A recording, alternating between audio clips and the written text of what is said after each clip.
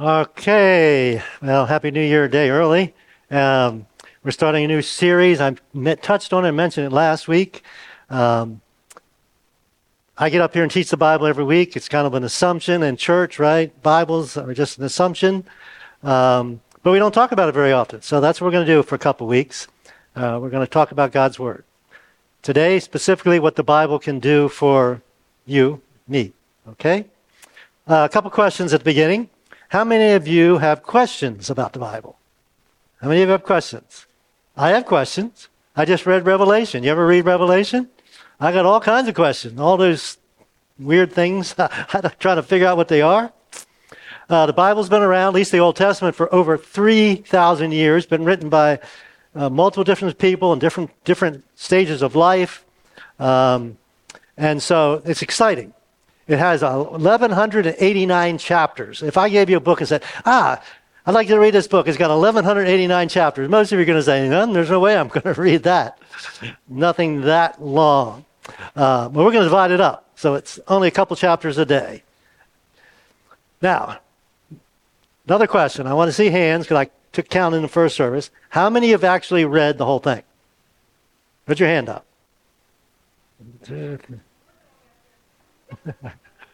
About a little less than half, probably.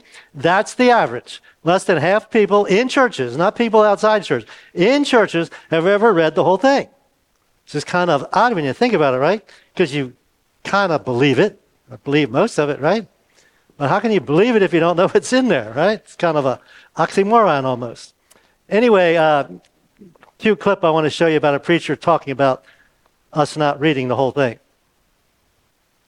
Put your hand up if you've read the Bible from cover to cover. Okay, forget the index and the maps, Genesis to Revelation. All right, hands down. The rest of you, okay, chill out about it. Don't feel too guilty yet. Listen, when you get to heaven, it's going to be a little bit awkward. Because you're going to get there and Peter's going to go, welcome, we've been expecting you, come on in. Oh, let me introduce you to Obadiah. Obadiah says, did you like my book?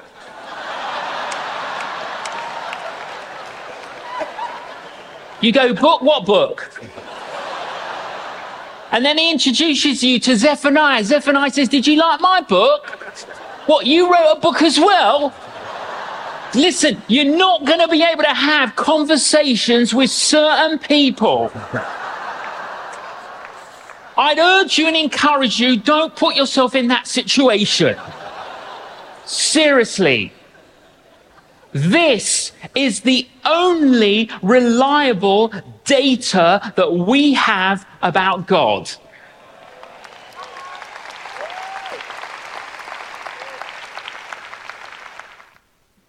So we don't want you to be in that awkward situation. So we're all going to read the Bible through this year. Or we're going to at least attempt it, right?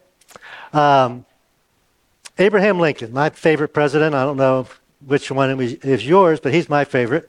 He said this, I believe the Bible is the best gift God ever gave to man. Now, do you agree with that? Or you think that's ridiculous? I got thinking about eyesight's a great gift, and hearing's a great gift, and taste and smell, all these things are great gifts from God, right? Of course, Jesus, I think it's implied Jesus. But think about it this way.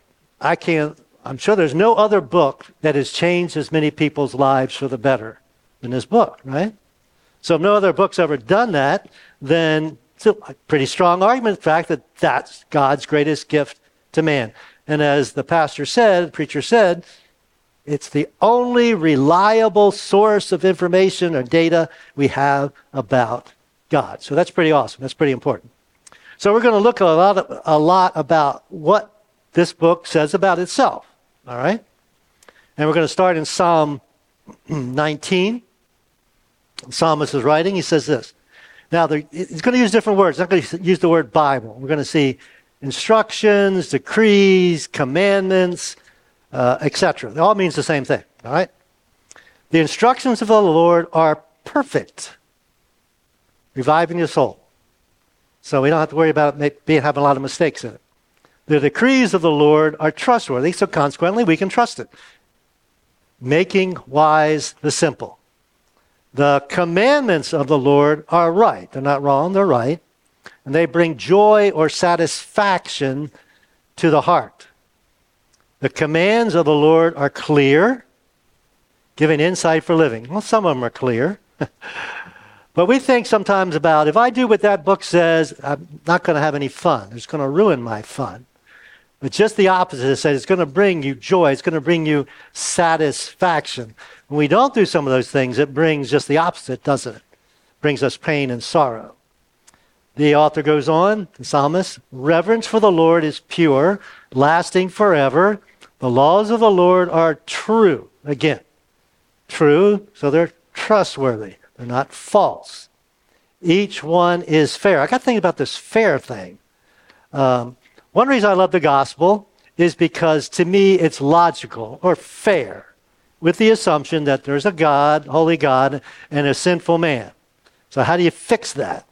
Well, God said, I'll fix it for you. I'll send my son Jesus. He'll live a perfect life. He doesn't deserve to die. The wages of sin is death, but he don't deserve to die, so he can die for someone else or for everyone else. And then, of course, he conquered death by raising from the dead. So it's logical and it's fair according to God's grace. It wasn't really fair to Jesus, I guess, but it's certainly fair to us. He goes on, and we saw this in the opening video. More desirable than gold, even the finest gold. What do you desire? We desire lots of things. You got a sports team, you desire they win, right? Desire good health. We desire financial security, I would think. Most of us, I don't think, are going to ever be rich. Maybe we desire it. Good health, good relationships, lots of things we can desire, right? What's the most, your priority, number one desire? They are sweeter, God's word, than honey dripping from the comb. Then he has a warning. There's warnings in here, right? You do this, you're going to suffer for this. Bad things are going to happen. Do this, good things are going to happen. So there are warnings to you, to your servant, a great reward for those who obey them, right? So you break them. Who said it? Somebody said it, that you don't break God's word, God's word breaks you, right? So when you disobey it, bad things happen to you. Sometimes we can get away with it, or appear to get away with it. But so there's warnings in there, warnings about things that will have negative consequences in our lives, and then, of course, instructions to have positive things happen in our lives. And then a verse, probably the most familiar verse in this psalm is verse 14. May the words of my mouth and the meditations of my heart or mind be pleasing to you, O Lord, my rock and my redeemer. I don't know about you, but if I realize that God hears every word I say, more than he hears every word I say, he knows every thought I think I might change a little bit about what I think about and what I say. So again, we're going to kind of summarize some things the Bible says about itself. The first three are going to come from this psalmist, and then we're going to read some other passages. So, verse 7, it said, revives your soul when you're discouraged. Some translations use the word refreshes. I love that image. I went for a hike yesterday, did about 4 miles. I came back, I was really thirsty. I made myself a drink, and I just almost drank half of it down to satisfy or refresh me. When you get hungry, you do the same thing with food. Well, God's word revives or refreshes our souls, especially when we're down, discouraged, kind of thinking negatively. Verse 7 also said it makes you wise. Now, if I was to ask you or tell you that I know some way that I can make you wise or help you be wiser, you'd be interested, right? Well, this book promises that.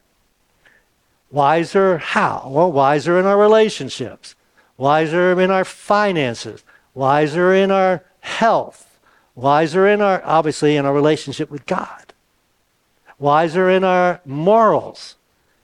God's word can make us wise. I don't know about you, but I desire to be wise.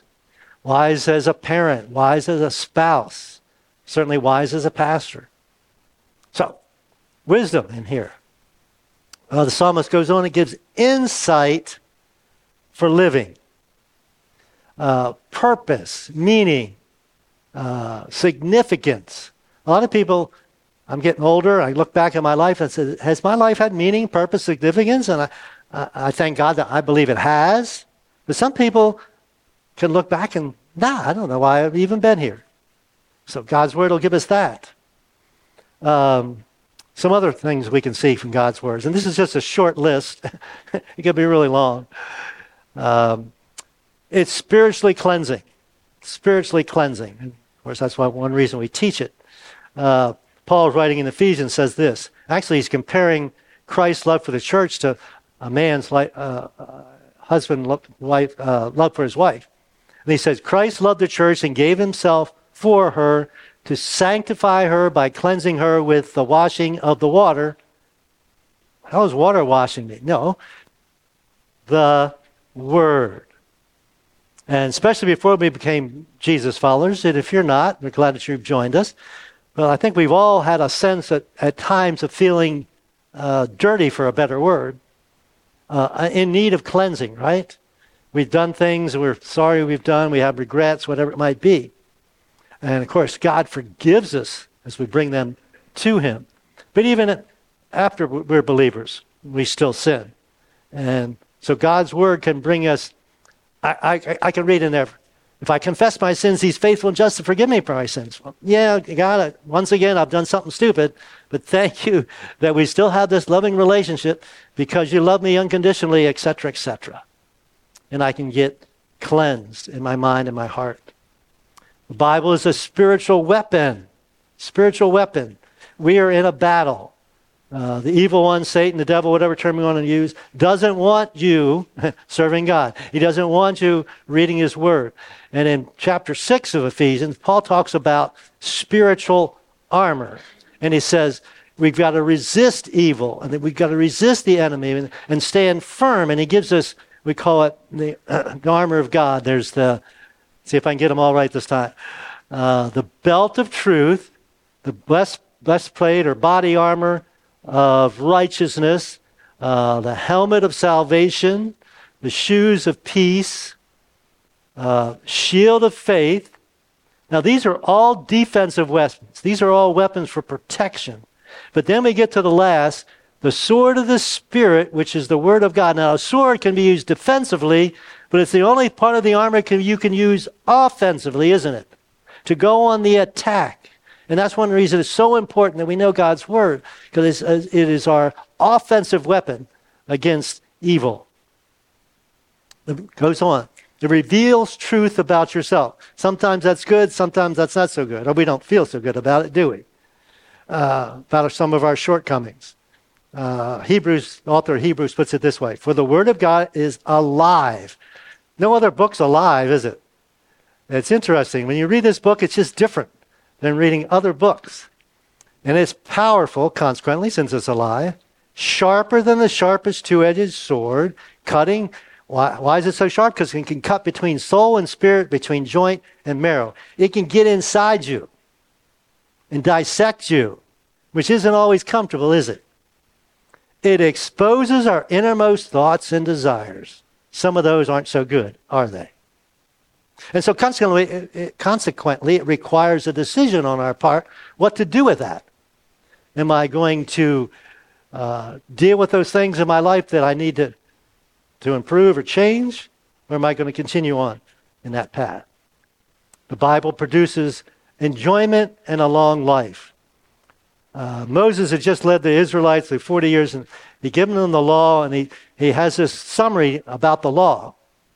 He says this, take to heart all the words of warning I have given you today. There's lots of warnings in here, right? Things not to do. Pass them on as a command to your children so they will obey every word in those instructions. So parents, important that you teach it to your kids. You bring them here, we teach them a little bit, but we don't teach them enough. You need to teach them. These instructions are not empty words. They are your life. Makes a difference between life and death. By obeying them, you will enjoy a long life. So, there's a sense of joy. There's a sense of extension of life. I don't know. If I have a horrible life, I don't think I would want a long life. Would you? But we have a good life, so we want a long life. Something that's always been important to people like me that preach and teach God's Word is it always produces fruit. I don't always see it. If you teach God's Word, you don't always see it. And when you read it, you don't always see it. But we had this fantastic, wonderful promise that God's Word always produces fruit. The old King James says, will not return void. Some of you are familiar with that. It's the same with my Word. I send it out, and it always produces fruit. Does something good. It will accomplish all I want it to, and it will prosper everywhere I send it. What a wonderful promise. So I get to have the privilege of getting up here every week and teaching it, knowing that it will bear or produce fruit. The Bible obviously leads to success. We've already read that once. But then after Moses dies, Joshua takes over. And they're on the east side of the Jordan River, ready to go into the promised land. But the promised land is inhabited by other people, right? So it's going to include a lot of bloodshed and war and battle. And so the message of God comes to Joshua, and it's recorded this way: be strong and very courageous, because it's not going to be easy what you're facing, right? Be careful to obey all the instructions Moses gave you. Do not deviate from them, turning either to the right or to the left. It's so easy for us to deviate a little bit, right? I don't know if God really means that. Water it down, whatever. He said, no, don't do that. Then you'll be successful in everything you do. In this case, conquer the promised land. Then he goes on in the next verse and says this. He encourages obedience. Encourages obedience. Study the book of instructions. There's another term for the Bible. Continually. Meditating on it day and night. That's what we're talking about. It's so important to partake of God's Word, read God's Word, study God's Word daily. Most of us eat every day, right? Well, this is our spiritual food. We should partake of it daily. Be sure to obey everything written in it. If you don't read it, you don't know what it says, you can't obey it, right? Just common sense. Only then you'll prosper and succeed in all you do. And then the next verse has this wonderful promise. The Bible has thousands of promises. It promises God's presence. You want God's presence? I want God's presence. Well, how do I get God's presence? Well, this is my command. Be strong and courageous. Do not be afraid or discouraged, for the Lord your God is with you wherever you go. All right? So I don't think about that. I may not even know that unless I read God's Word. And then we get to the end of the conquering of the promised land. Right? So they've conquered the promised land. It's now what we call Israel. Okay? And he said, Joshua's, every good promise the Lord your God made has come true. Every promise. Every one. The same way his other promises will come true. This was specifically about conquering the promised land. So I did a little thinking back over my life and the influence of God's Word. So I didn't start going to church until I was about 13. Some of you church, others of you maybe not until you were an adult. So I'm sitting in these Sunday school classes when I'm 13, and I'm hearing these stories for the first time. I don't know anything about Bible and all that stuff. And it was just fascinating to me. I was just so captivated by it. It was interesting. The kids, it was in a boys' class. So we're all boys. The boys that grew up in church, they were kind of bored. But I wasn't bored. I found this was exciting. And then I was told I should read the Bible through every year. And so, I don't know, dumb enough's the right word. Tell me this is what I should do, this is what I do. Okay? So from the age of 14, if not 14, by 15, I started reading the Bible through every year. And by God's help, I've done it ever since. So if you know how old I am, you know that's over 50 times. I've read the whole thing. All right, so then I mentioned last week I wanted to go into engineering when I graduated from high school. And during that summer, God started knocking on my head, I guess, and saying, no, I got a better profession for you. It's being a pastor. Now, I've been a pastor for I've been married 47 years, 46 years, different places. I could have not chosen a better profession for my life. Not always been easy. It's a hard job, but it's such a rewarding and fulfilling job, profession, whatever. I would have never entered it on my own. Then, fast forwarding about 7 years, I happened to finish school, and then I just show up at this little church, actually below Keedysville, and I met a young lady there that became my life partner. Wouldn't have happened otherwise, would it?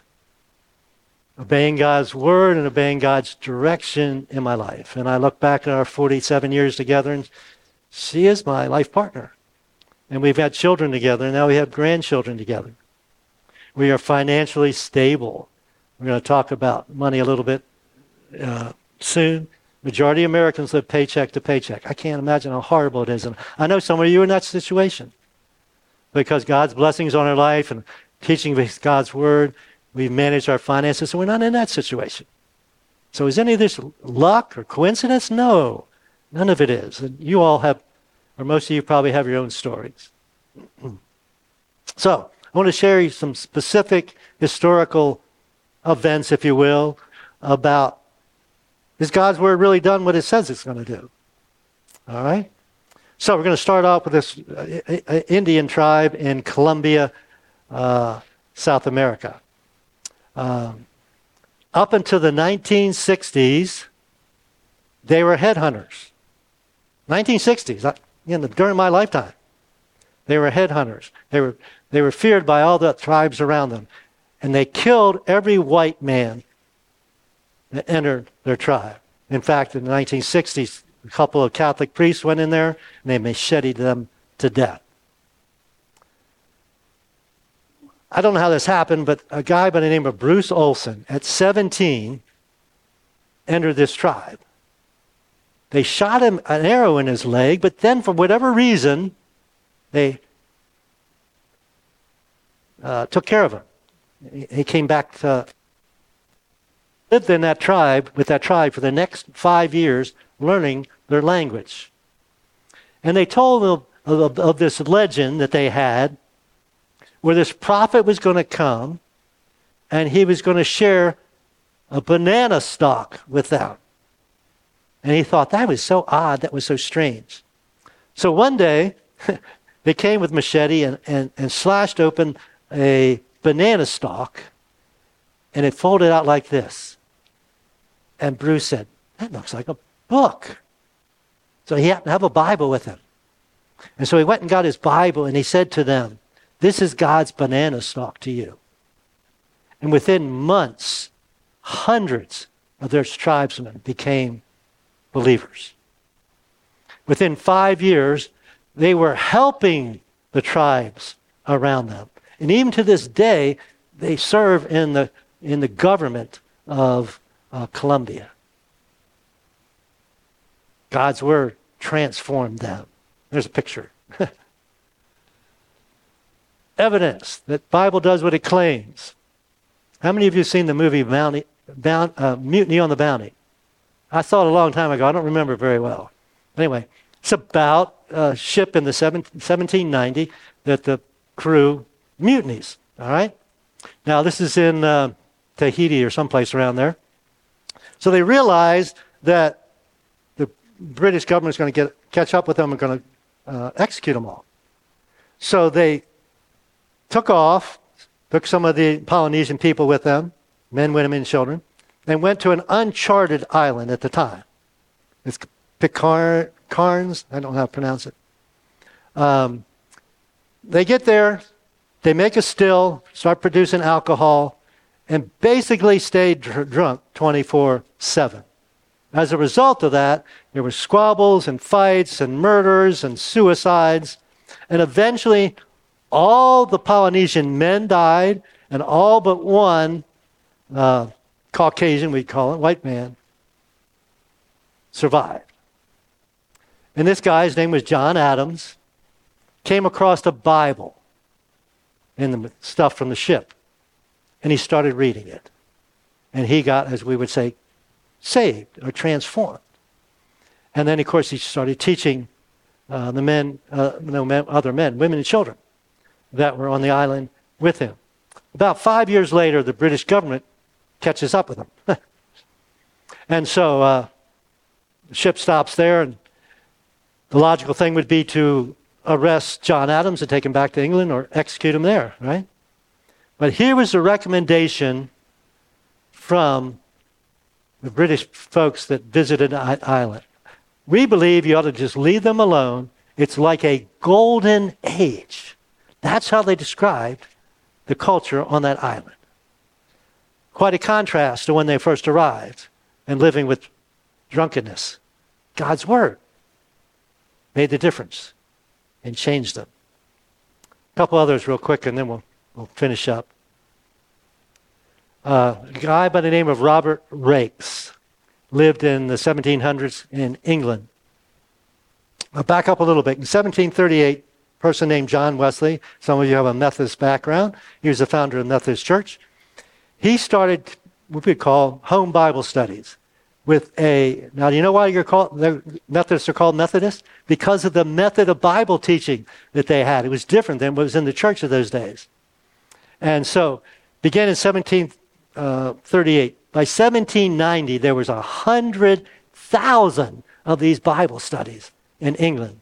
But back up about 10 years, a guy by of Raikes felt bad about the poor children who had to work in the factories, 12 hours a day, 6 days a week. Of course, they didn't go to school, they didn't learn to read, so he promoted, he wasn't the first one, but he promoted, or the pioneer of the Sunday school movement. So he said, the only day I can teach these kids is on Sunday. So originally Sunday school was to teach poor children how to read. And of course, what did they use as their text? Now, some of you have been around as long as I have. I remember back in the 70s after the Vietnam War, there was a lot of Vietnam refugees, even here in Hagerstown. And so I remember it was the Virginia Avenue Baptist Church would have a class to teach English to the Vietnamese. And of course, what was their text that they used to teach? God's Word. So it happened in the hundreds of years ago. It's still happening today. One other, real quickly, and I wanted to mention this because of your folks' generosity over Christmas. Who knows who William and Catherine Booth are? Anybody? Just my wife. They're the founders of the Salvation Army. And many of your gifts we took to a lady to take the Salvation Army last Sunday. Anyway, the car was pretty full. We got to her house, and she said, just leave it on the porch. She was busy in the kitchen. So she just had this little stoop. She lives in Whispering Hills. She had this little stoop. So we had packages all stacked up on her stoop and on her steps and everything else. Of course, later when she went to see them, she just responded with, she was overwhelmed. So, because of your generosity, she said, oh, she already knew. I know a single lady with a baby that can benefit from this gift and that gift. So thank you for your generosity. Even today, Salvation Army does a great work. Now, I messed this up in the first service. I came across a list of, what do you call Salvation Army, these type of people. And it said how much their hierarchy earns. And best to worst, Salvation Army is at the top. I don't think if they take any money at all, the people that run the place. I guess they do. But very little goes to executives. Other organizations, many more do. So, this happened in the 1700s in England. In the 1800s, what do we know about England? Well, England became not a Christian nation, but a predominantly Christian country. And what's the expression? The sun never set on the British Empire. Of course, some of that was bad, but part of that was the gospel was spread over the whole world. Missionaries went out. A major missionary sending country in the 1800s was England. Not so much anymore. in the 1850s, the probably low point spiritually in the United States. But in 1857, what's called a revival broke out. And people began to study God's Word. In fact, one reason for the Civil War was because people started studying God's Word and saw injustice in the world. And so that blossomed. And in the 1900s, or the 20th century, who was the most powerful nation in the world? The United States. And who was the major missionary sending country in the world? The United States. Don't think that's by accident. It's going to be interesting to see who takes our place in the 21st century. So let's finish up with a psalm. Psalm 1. First 3 verses in the Psalms. Oh, the joys for those who do not follow the advice of the wicked or stand around with sinners or join with the mockers. We all have a choice of who we spend time with, right? He said, joy for those who choose not to hang out with those type of people. On the flip side, or contrary, they delight in the law of the Lord, again, meditating on it day and night, daily.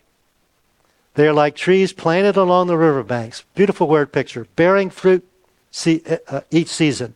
Leaves never wither. They prosper in all they do. So you got to know what it says, right? So here's the next steps, and we'll make it as clear as possible, simple as possible. I want you all committing to read God's Word daily. That's the important part. We like to read it through this year, but if you don't read it through, that's okay. Just read it some.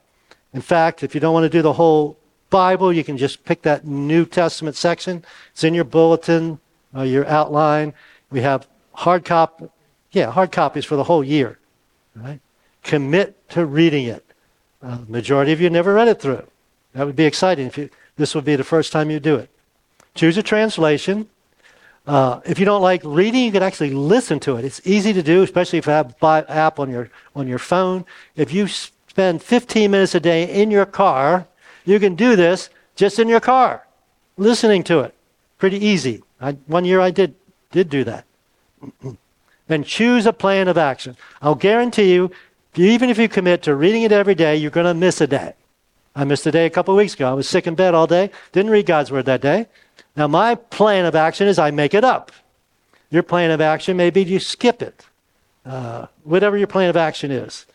I thought about if you skip 30 times during the year, then if you read it through the month of January next year, you would have go back and pick it up or whatever way you do it. So if it takes you 13 months to read through it, that's perfectly fine. You still have that accomplishment of reading the whole way through. Choose a time, a place in your car. I'm going to get up early and read it. I'm going to read it during my lunch break, whatever it might be. Those of you who have family gatherings, you can read it as a family before you eat or after you eat, sometime in the evening. Post on social media. Those of you who are on social media. Say, hey, I'm excited about this. Our church is doing this. I'm going to try and read the Bible, or read the Bible every day, whatever we want to put it. And I'm excited about joyfully anticipating the transformation. You cannot read this book and not be transformed, obviously, for the better. So that's my challenge to you. Pray about that. It'll be exciting as we work through this coming year. I gave you the simplest form I could think, through the Old Testament, straight through, and through the New Testament, straight through. Some of you have other plans you like to follow. That's fantastic. You do that. So let me pray with you, and then we'll close. Father God, we have this amazing book, reliable information about you. None of us have ever seen you, but we know so much about you and what you're like and how much you love us and what you've done for us. We thank you that we have that. Oh, there's questions in there, but there's enough problems with the stuff we understand, and we don't have to worry about the stuff we don't understand. And so first and foremost, we pray for anyone who's never stepped across that line, never asked for forgiveness, but today would be the day. They would understand this is real, this is alive, this is powerful. Most of us here or watching or listening are Jesus followers. And as the statistics tell us, most of us don't read it very much. Forgive us for that. Maybe we see it as boring, maybe see it as a waste of time. God, I pray we don't. that we see the huge value in studying your word. So I'm excited about what you're going to do in our midst, not individually, but as well as a church, as we commit ourselves to you and to your word. Thank you, Jesus. In your name we pray. Amen.